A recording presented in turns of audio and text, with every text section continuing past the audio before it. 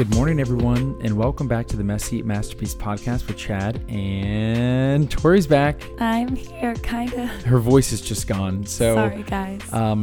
Happy Sunday.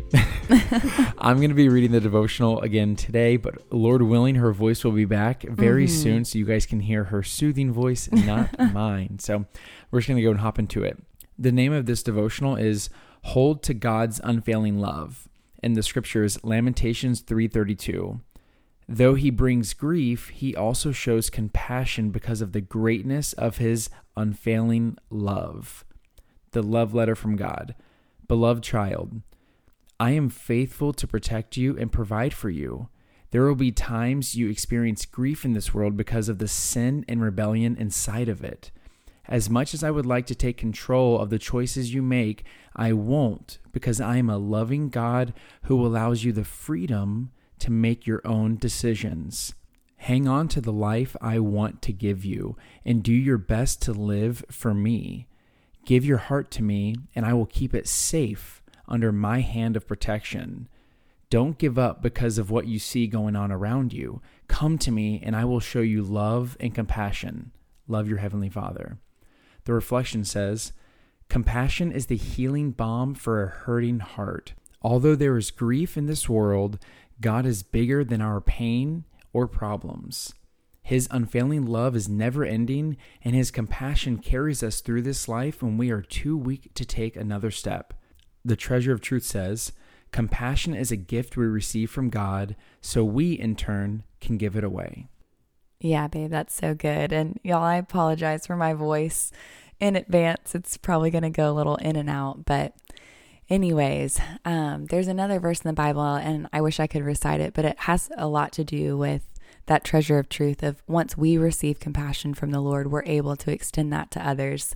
And I was actually just with a group of friends, and we were just chatting about different things that we've gone through in life and the grace that we've experienced in moments of real trouble and moments where we kind of realize that brokenness inside of us and recognize that sin in our lives really can take a toll, and there can be a heaviness and a brokenness. But then when God meets you in those moments, the grace that you experience and the depth of that grace takes you to such a deeper relationship with God once you realize like you truly don't deserve it. Like we don't deserve how compassionate he is with us, and yet he is anyway.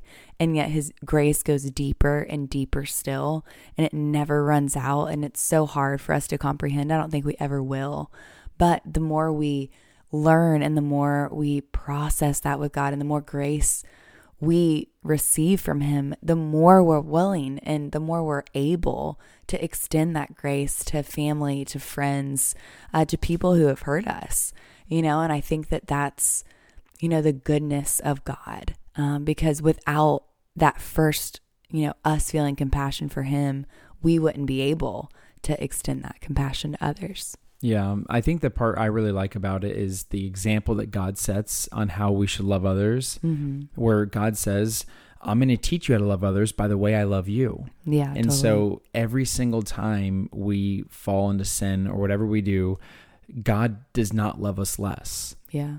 And so in turn, if someone were to ever wrong us, we now have the response, which is to show grace and to show compassion and to remember that people are not our enemy. The enemy is our enemy, and that person can be in a really tough spot, which is maybe why they're reacting the way they are and are doing the things they're doing. And we have the ability to show compassion to somebody like that. And I think that's just really special because, it's one thing, I've said this before, I'll say it 1,000 times, actually probably 100,000 times, but it's easy to love people whenever they're lovable. It's a lot harder to love somebody whenever they're unlovable. And there's times in my life when I have felt unlovable because of things I was doing or things I said or how I felt internally. And whenever I felt that unconditional love of Christ, it changed me.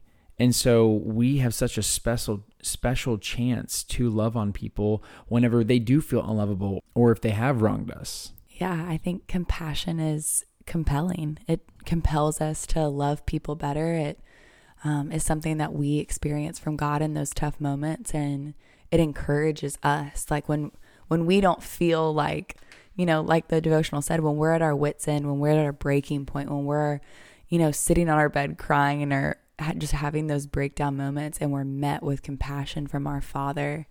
When we see other people in need of that compassion, it's so much easier to say, wow, let me be that for you. Like God was that for me. And it's a way that we're the hands and feet of Jesus, and that's through the Holy Spirit. That's through, us first being in the presence of God and experiencing that wholeheartedly. And then recognizing when other people need that compassion.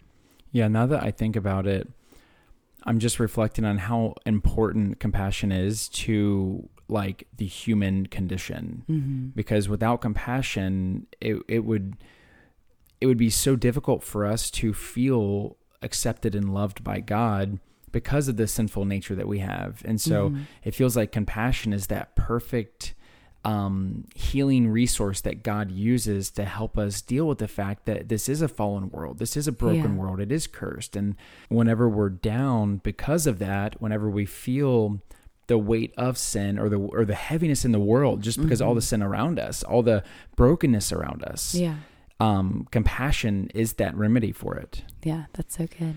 You want to pray out, or do you want me to pray out? How's your voice? I can try. You can try, and if your voice starts to give out, just let me know. Okay.